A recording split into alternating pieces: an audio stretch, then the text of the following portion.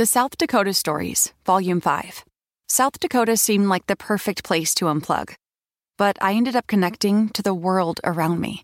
A world where each sunset was painted, where I felt adventure's pulse with every step, and where cold water trickling, pine swaying, and grunting bison became my favorite soundtracks. I just wish I didn't have to leave. There's so much South Dakota, so little time.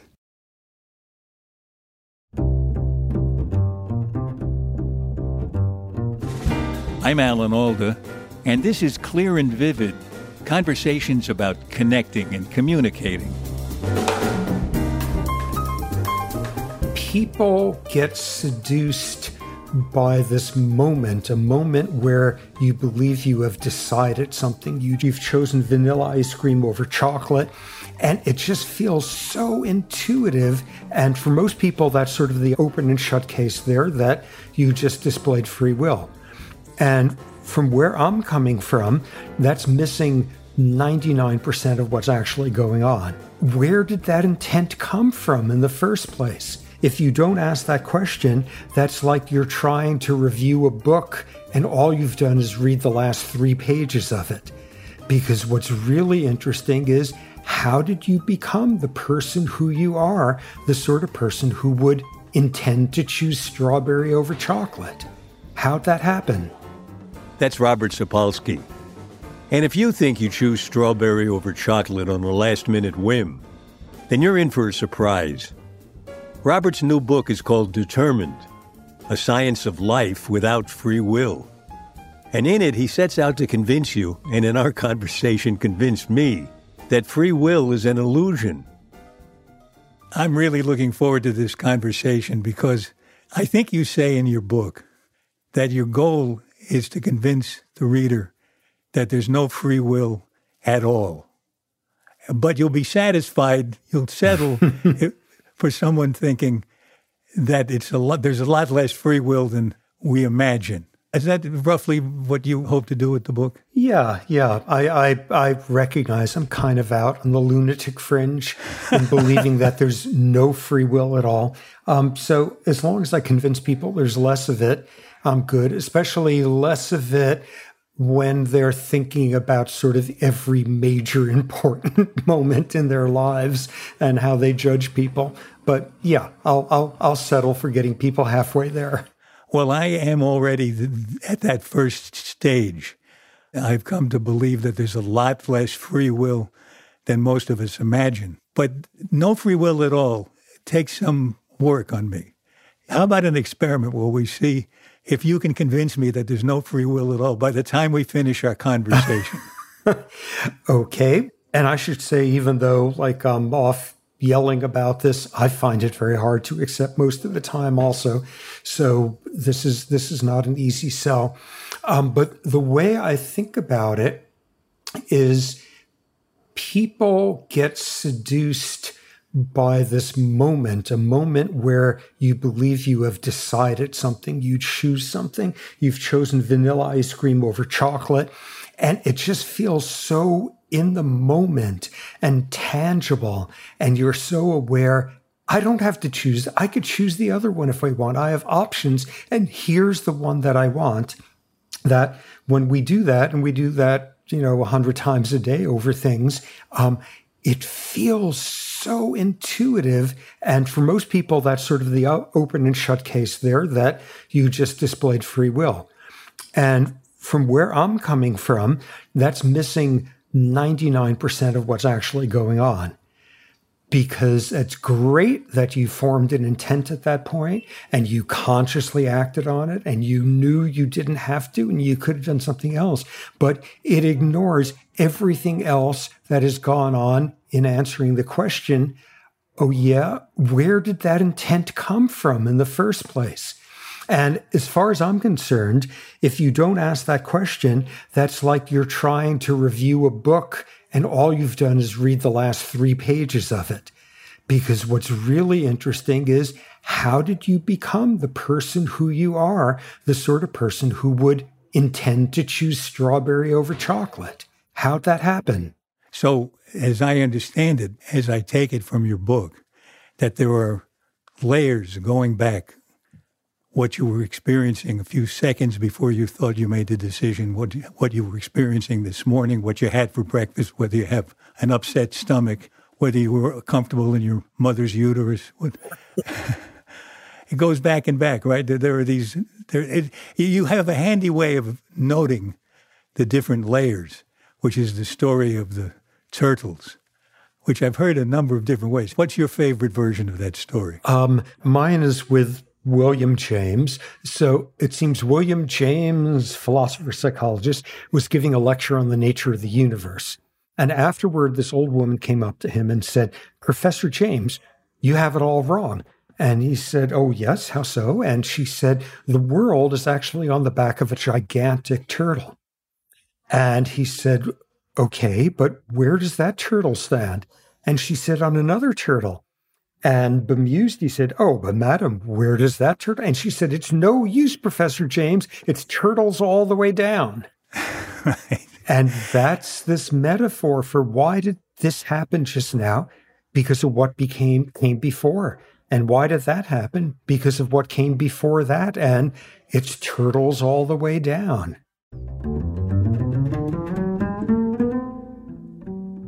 So what are some of those turtles? Because they really do extend from us in the previous few seconds to us in the previous few millennia or many millennia. Let me give you 3 examples coming from different time points in that whole span. One of them is occurring seconds before you act. Sit somebody down and have them fill out a questionnaire about their political views. Have them come back a month later and have them fill out a similar questionnaire, except this time the room they're sitting in smells. It smells terrible. It smells of rancid garbage. And the person sits there, and if somebody is smelling a bad smell at the time, on the average, they become more socially conservative. It does nothing to their economic views, nothing to their geopolitics. They're just much more likely to say, "Ooh, something is making me feel disgusted. I know what it is. It's those people when they do that thing that's very different. Not only is it different, it's wrong, and it shouldn't be allowed." And it's all because this part of your brain that does sensory disgust somehow also got saddled with doing moral disgust, and it confuses the two. And you're sitting there making a moral judgment. And if you said to that person, "Hey, that's really interesting. A month ago when you filled out that questionnaire, you said, this act should be legal. And now you're saying it should be illegal. What happened?" They're not going to say, "Because this room smells terrible." They're going to say, "Oh, I thought about it and I saw this report and this article in the Wall Street Journal," or whatever. They're going to be inventing an attribution for the fact that a part of your brain that tells you you're eating rancid food has trouble distinguishing that from deciding it's a rancid smell or it's a rancid moral system. So that's just in the seconds before. And conversely, put somebody in a room that smells of freshly baked chocolate chip cookies, and they become more generous in their charitable decisions immediately afterward. So yeah, that's all occurring in a minute before you behave. How far do they swing? I mean, is somebody far on the left going to react to the rancid smell totally to the right, and vice versa from the far right to the far left? Some people must not move at all. It's hard to believe. Yeah, well, you don't exactly turn a Bolshevik into a neocon just from the smell. The average person, it shifts them a little bit, which is to say, you sure can't prove that there's no free will based on the fact that a bad smell makes people, on the average, a little bit more socially conservative. That's just one of the pieces of it. Okay, here's another piece. So you're a fetus, and how stressed is mom? Which is to say, how high are the levels of stress hormones in her bloodstream, which are going to get across the placenta and get into your brain and have all sorts of meaningful influences on your brain being constructed at the time. Such that if you have a mother who was chronically stressed during pregnancy, she was homeless, she's poor, domestic violence, who knows what, clinically depressed, that's another one that fits in that. As a result, stuff in the programming of your brain is going to be such that on the average, as an adult, a part of your brain called the amygdala, which has to do with fear and anxiety and stress, is going to be bigger than average. And what happens when this part of the brain is bigger? You tend to see threats that other people don't. You have trouble telling when things are now safe, when the danger is over. This is the nuts and bolts of an anxiety disorder, of preemptive aggression, of things like all from what was going on when you were a fetus, and nobody asked you whose womb you were going to land in. So that was back to then. So that could explain some of the behavior of somebody who goes into road rage when somebody cuts him off. Yeah. But it has to be added to a lot of other factors, a lot of other turtles, I guess. Absolutely. And okay, so now we've just gone from like 1 minute before to back when you were a fetus. Push it even further back. I love this study. What were your ancestors doing 500 years ago? What was the infectious disease load that your ancestors were dealing with? Were they being mowed down by contagious diseases? Were there relatively few of them? All of that. And what you see is a culture in which there's a lot of infectious disease does not like strangers, because who knows what strangers are bringing in. And cultures dealing with high infectious disease loads generate a lot of cultural hostility to outsiders. And 5 centuries later, the degree of infectious disease load your ancestors were dealing with is one of the many contributors to what your attitudes are towards immigration. Whoa! How in hell does that work? Because that culture 5 centuries ago was influencing how they got raised 4 centuries ago, which influenced how they got raised 3 centuries, which influenced how you got raised within minutes of birth, because there's that cultural imprint that starts like the second they decide what counts as like desirable mothering. So 1 second before, 500 years before, if you want to get into like 100 million years before, why we wound up being a species where some of us are a whole lot better at monogamy than others. There's 100 million year old explanation for that one. All of this contributes. Yeah. And when you look at all those pieces and how they each merge into each other, that's all there is. There's no room in there to come in and say, yeah, but you just made that decision independently of all that stuff. So here's my question. All of those layers, all of those turtles, I can see having an effect, one on top of another. But it seems to me you're saying that the awareness that you have of making the decision, even though the decision has mostly been made, or you feel entirely made, under the hood, isn't the experience of making the decision and how you evaluate the decision in that moment an element that will become one of the turtles in the future? Absolutely. Your is going to be a was at some point. And if in your is, you just decided to leap in the river and save the drowning child and pull him out of there and all of that, or if in that moment you decided to run the other way and pretend you didn't see, you now have changed your brain, because your brain now bears the history of you turned out to be the kind of person who would do this or who would do that. And that's there forever after. Here's an example.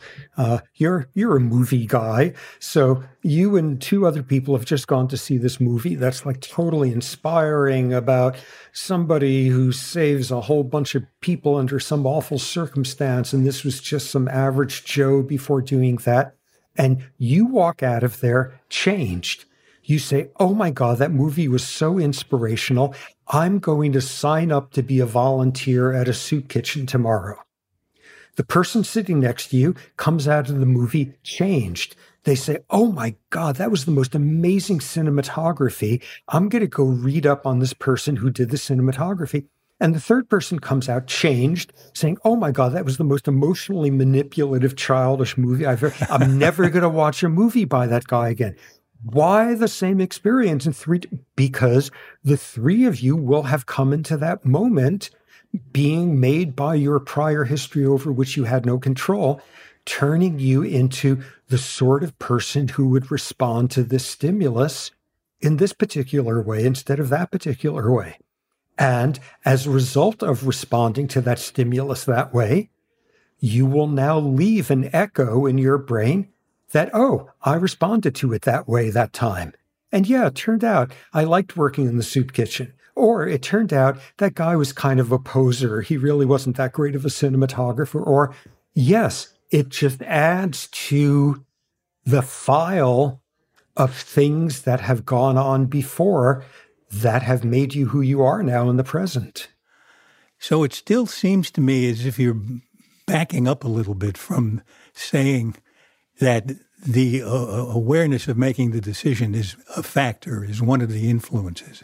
It sounds like where we are now is that all the decision-making does is confirm what was happening underneath the surface that made me make the decision, and it just adds to the mix in the most passive way.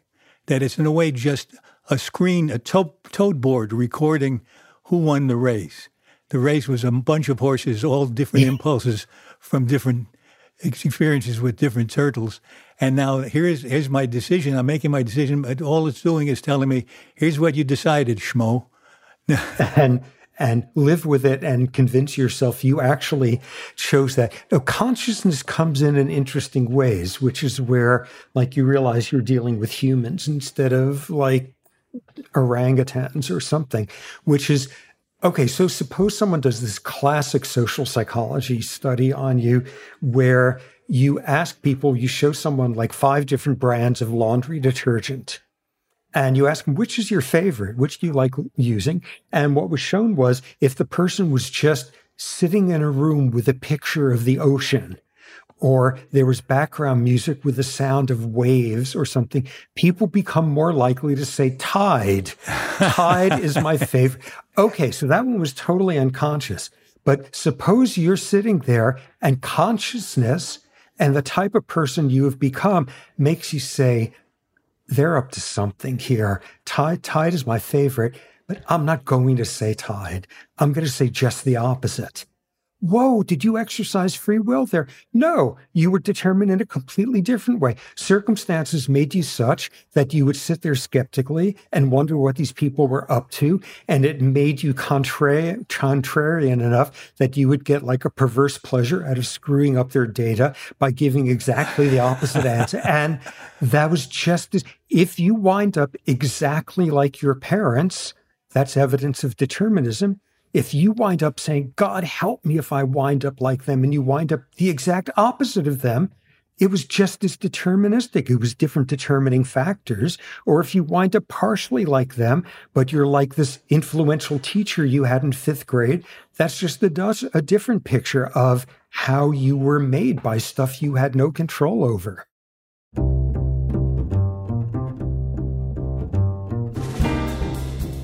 When we come back from our break, Robert Sapolsky makes a remarkable assertion. Although it's one that he says is inevitable given his dismissal of free will, that none of us should be held accountable for our actions, whether they're good actions or bad. Just a reminder that Clear and Vivid is nonprofit, with everything after expenses going to the Center for Communicating Science at Stony Brook University. Both the show and the center are dedicated to improving the way we connect with each other in all the ways that influence our lives. You can help by becoming a patron of Clear and Vivid at patreon.com. At the highest tier, you can join a monthly chat with me and other patrons, and I'll even record a voicemail message for you. Either a polite, dignified message from me explaining your inability to come to the phone, or a slightly snarky one where I explain you have no interest in talking with anyone at the moment. I'm happy to report that the snarky one is by far more popular. If you'd like to help keep the conversation going about connecting and communicating, join us at patreon.com/clearandvivid, patreon.com/clearandvivid, and thank you. This is Clear and Vivid, and now back to my conversation with Robert Sapolsky and his determined belief that we, all of us, himself included, put too much stock in the idea that we have free will. I'm interested in the upshot of all of this, because while this is an interesting and fun exploration that we're having, in the real world, it has some outcomes that are maybe not expected and not wanted necessarily. For instance, you say in your book that since there's no free will, I'm paraphrasing, of course, that you can't really blame people for what they do, and you can't really praise them for what they do. You can't pay someone more because they're better at their work, right? Because that's all the turtles on top of them. So what about that? You can't praise people. Why not? Okay, because they didn't earn it. All I have to do is look at the fact that virtually none of my wonderful Stanford students sitting there in my classrooms grew up protein malnourished in Niger, grew up living on the streets and were never taught how to read because they were a street kid in Rio de Janeiro, grew up with parents who just wanted them to go into the military. They are way more likely than chance to have had parents who hugged them and read stories to them. And you go across town from Palo Alto to East Palo Alto and go into the prison there. And it's not by chance that the guys in there are far more likely than my Stanford students to have been witness to physical and psychological abuse growing up. And we have this myth that people generally get what it is they deserve, whether it's out of self-indulgence or heartlessness or discipline and gumption or whatever. But the reality is we're running this world where we think it is okay to treat some people better than average for reasons having nothing to do with them, and some people worse than average for reasons having nothing to. And when you look at it, not only does criminal justice make no sense at all, meritocracies make no sense either. Am I right that you don't feel that punishment is morally correct, given the fact that people are under the influence of many things we can't determine? Absolutely. And likewise, giving people bonuses in their corporations are morally indefensible, because they're both predicated on the notion that this person deserves that the word deserves to even be in the conversation, and it doesn't. If a person can sell more tires than anybody else in the neighborhood, do they deserve more money for that? Nah. Shouldn't be a well-paying job. Everybody should get the same amount of money because they're doing what they can do. Well, this sounds like a theory that hasn't worked yet. Oh, no, it has not worked very well, but it has worked in some realms, though. It seems like intuitively ridiculous right now that we would pay tire salesmen and garbage collectors and neurosurgeons the same salary. Yet, I bet if you and I were sitting around 300 years ago in the U.S. and we were the same people we are now, but in that setting, it would have seemed intuitively obvious to us that some people are meant for slavery. And in fact, they're so incapable of taking care of themselves that you're doing them a favor. And somehow, what seemed intuitively obvious about that one changed over time. And that one we don't have to think about anymore. And maybe 300 years from now, the notion that you pay somebody more money because through circumstances completely out of their control, they have more neurons that could do this, the neurons that could do that they think of themselves as a better person, that they get to cut in line when it comes out to life's sort of luxuries and stuff. That's going to seem as absurd as like slavery seems to us now. We're just in the wrong time period now. It seems to me that the same thing is true in reverse. And try to talk me out of this if you can. The idea that we're the product of our previous experiences going back millennia. It's hard for me to distinguish that from the caste system or even racism itself, that you're what you are because of where you came from, and I'm not going to expect anything more from you. Well, that sort of taps into one of the other great sort of sources of apoplexy for people who say there's free will. What are you talking about? Which is this mistake that when you talk about sort of the determinism of neurons and stuff, that what you're actually being is some pilgrim with buckles on their shoes talking about Calvinist predeterminism. Mm-hmm.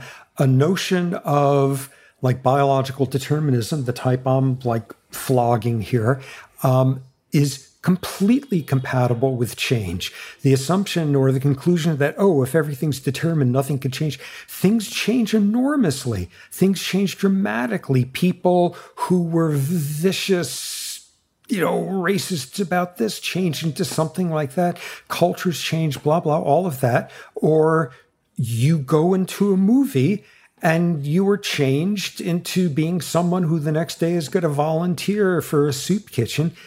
Change happens.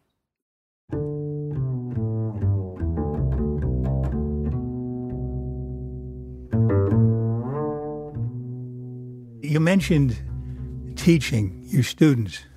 Prompts me, I guess along with many other things that prompt me that I'm not aware of at the moment, it prompts me to ask you why you teach. Do you think you're doing something useful, or do you just do it because it's fun? Well, I like to think it's useful. It's certainly fun. I happen to love teaching. It's almost obliged in my tribe to bitch and moan about how much you have to teach and just get me back to the lab. But I actually love teaching. I teach more than I'm required to do.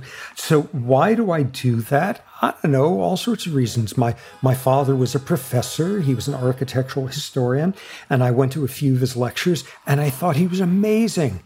And he was charismatic, which he wasn't the rest of the time. And he seemed happy, which he rarely was the rest of the time. And whoa, this is what worked for him. Maybe this will work for me. And he wanted me to go be a doctor and be a professor of pathology. And no way in hell was I doing that. So I became a different type of professor who teaches a different subject. But I spent junior high school feeling like a total dork and loser, and somehow being able to stand up in front of a bunch of people and they'll pay attention to what you're saying because it's going to be on the final makes me feel like I'm not such a dork anymore. And all these reasons going into it, and thus here I turned into the sort of person who likes to teach. It makes me wonder about a couple where the husband says to the wife, I love you. And she says, yes, so you can't help it. So what? And he says, well, I'm just saying. It kind of takes a little of the air out of it. It takes a little of the air out of all of that. Oh, my God. What if we're attracted to each other just because of how we smell? Like, is that the...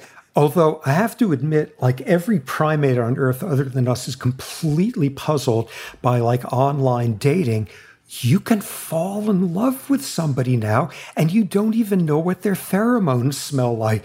This is like bizarre from a primate's perspective. This is really quite strange. But yeah, like it makes love suspect. It makes murder suspect in terms of deciding where it came from. It made your incredible resume suspect. It made your Mother Teresa-like angelic traits suspect. If what you've decided is, I'm the one who caused all that. I'm the one who deserves the credit.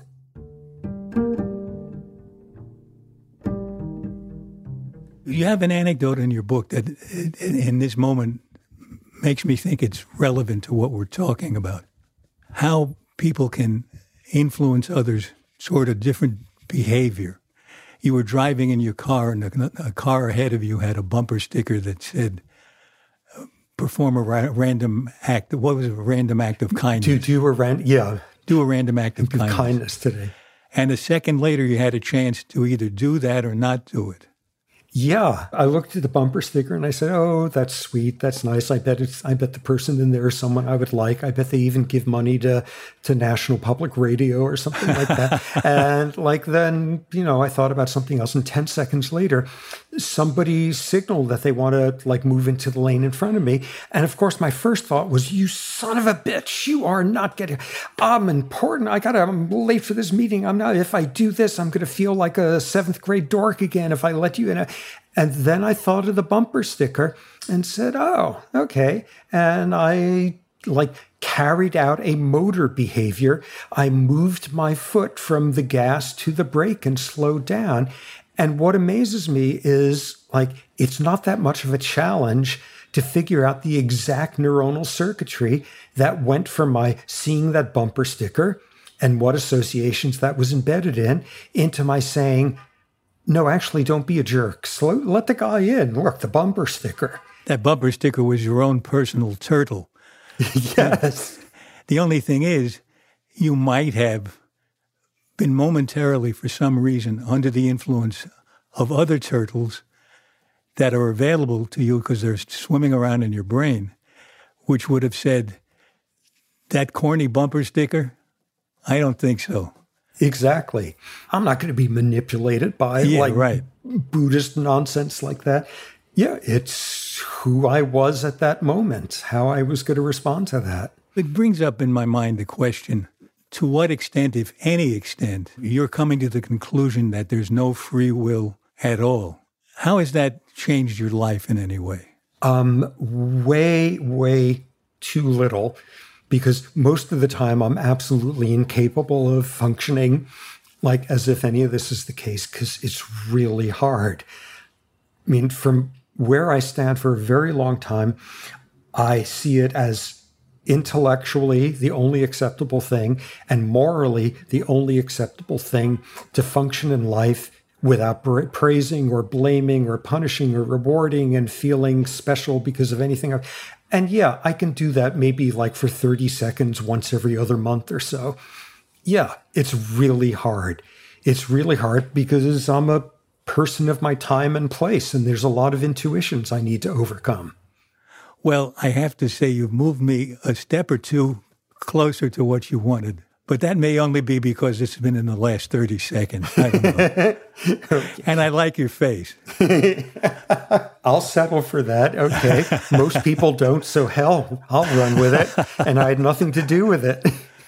We end our show with 7 quick questions, which we probably did the last time you were on, but maybe, in fact, probably your answers have changed since I asked you the last time. Totally, because I've got gastrointestinal pressure right now or something, and it's going to be completely different. Okay, first question. What do you wish you really understood? Math, so I could understand emergence and complex systems. And chaoticism. When you do understand that, come back and tell me about it. Yeah, that's it. And that's not happening soon. How do you tell someone they have their facts wrong? Okay, interpersonally, I'm a total avoidant wimp. So what I would do is say, that's totally great. That's fantastic. Here's how you could be even more accurate. Parentheses, say the opposite of everything you just said. That's a technique that when directors use it on me, I find extremely effective. Because I think I just have to change the part he hates, which is everything. But he doesn't put it that way. Other than that. What's the strangest question anyone has ever asked you? I would say, in some ways, the most insightfully strange, uncomfortable one. We didn't talk about this at all, but part of what I've spent my life doing, in addition to brain stuff, is studying wild baboons in a national park in East Africa. Went there on and off for 30 years, doing field work, blah, blah, looking at what social behavior there has to do with how your body deals with stress. And after decades of work, what I concluded was if you're like a male baboon and you want to have low blood pressure and you're being given a choice in the matter, have friends rather than being high ranking. Social support, social affiliation, all of that's great. And one time I was going through this song and dance in a lecture, and someone afterwards said, don't you think it's sort of puzzling that you've spent 30 summers of your life living alone in a tent. And the main thing that you've learned is sociality is a good thing for primates. That may not have been strange, but that sure was insightful. But it didn't take into account all the friends you'd made among the other primates. Yes. But they were not reliable. Right. All right, next question. How do you stop a compulsive talker? Or better yet, how do you deal with a compulsive talker? Space out, daydream, think about laundry. It comes in handy, laundry. Right. Let's say you're sitting at a dinner table next to someone you've never met. How do you begin a genuine conversation? I'll say, so what are you about? How do you wind up here? I once was at some fancy dinner and was sitting next to somebody who apparently is like a famous poet. And I asked him, so what is it that you actually do as a poet? And he told me, I explore the space between is and isn't. I said, what the hell is that? So then I started talking to the person on the other side of me. I was going to say, that sounds like a perfect conversation stopper. Oh, my God. But on the other hand, I guess it's not too hard to say, what do you mean by that? That sounds a little crazy. The trouble is he probably would have answered it, and then it would have just gotten you were worse. talking to a compulsive talker. Yeah. Next to last, what gives you confidence? The capacity for nervous systems to change. I am by nature very, very pessimistic, but I even have to admit that things can get better now and then, and we can even begin to understand what things make that more likely to occur. Well, you got me to join you, at least in your hope. Last question. What book changed your life?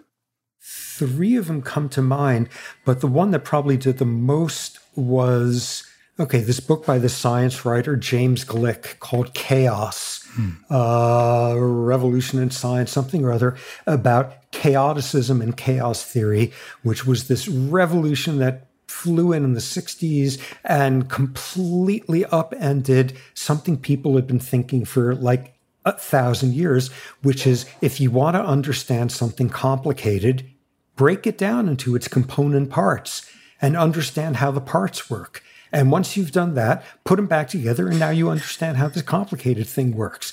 And what chaoticism basically is about is saying things don't work that way. The really interesting, complicated things out there, like people and societies and cells and stuff like that, work in a way where reductionism, breaking stuff down to its component parts, isn't going to get you there. And that, I was like a dead white male, just show me the reductive pieces of the neurobiological system I'm studying with a vengeance. And that actually really shifted my thinking about science. Well, this has been such an interesting conversation for me. I think you've shifted me a little bit. I just had fun talking with you. So that in itself, it's like you having fun teaching. I had fun learning from you. Well, likewise, it is always a blast. And I know I say this every time, but I can't resist it. Just pointing out just the interesting irrelevance of the fact that your father and my father were classmates at Stuyvesant High School around 1920. I forgot that you told me that.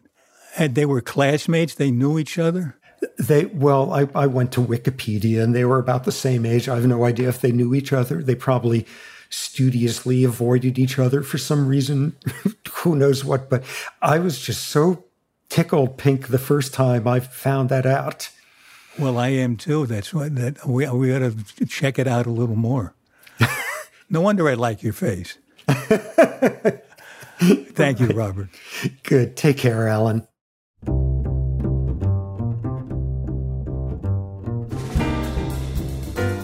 This has been Clear and Vivid.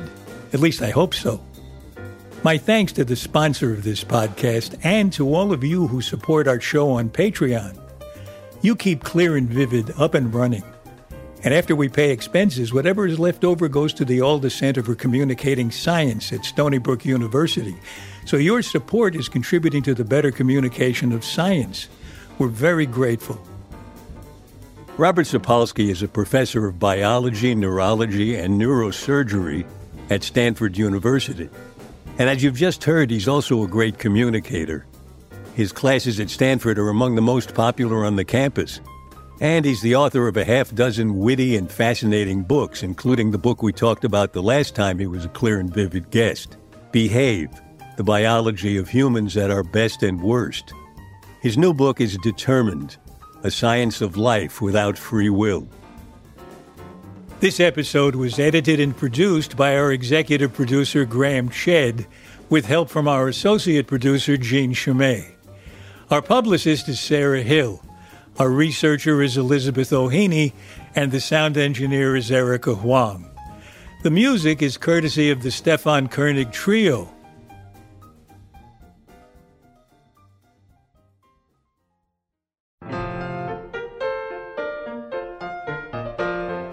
Next in our series of conversations, I talk with Terry Grice.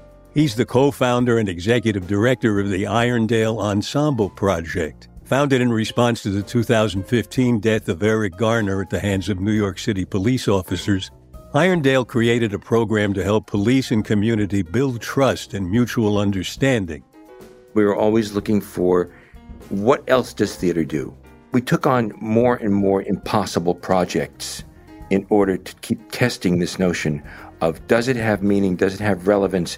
How can it be used? How can somebody who's not interested in acting at all still benefit by not only watching theater, but by doing theater? Terry Grice, next time on Clear and Vivid. For more details about Clear and Vivid and to sign up for my newsletter, please visit alanalda.com. And you can also find us on Facebook and Instagram at Clear and Vivid. Thanks for listening. Bye-bye.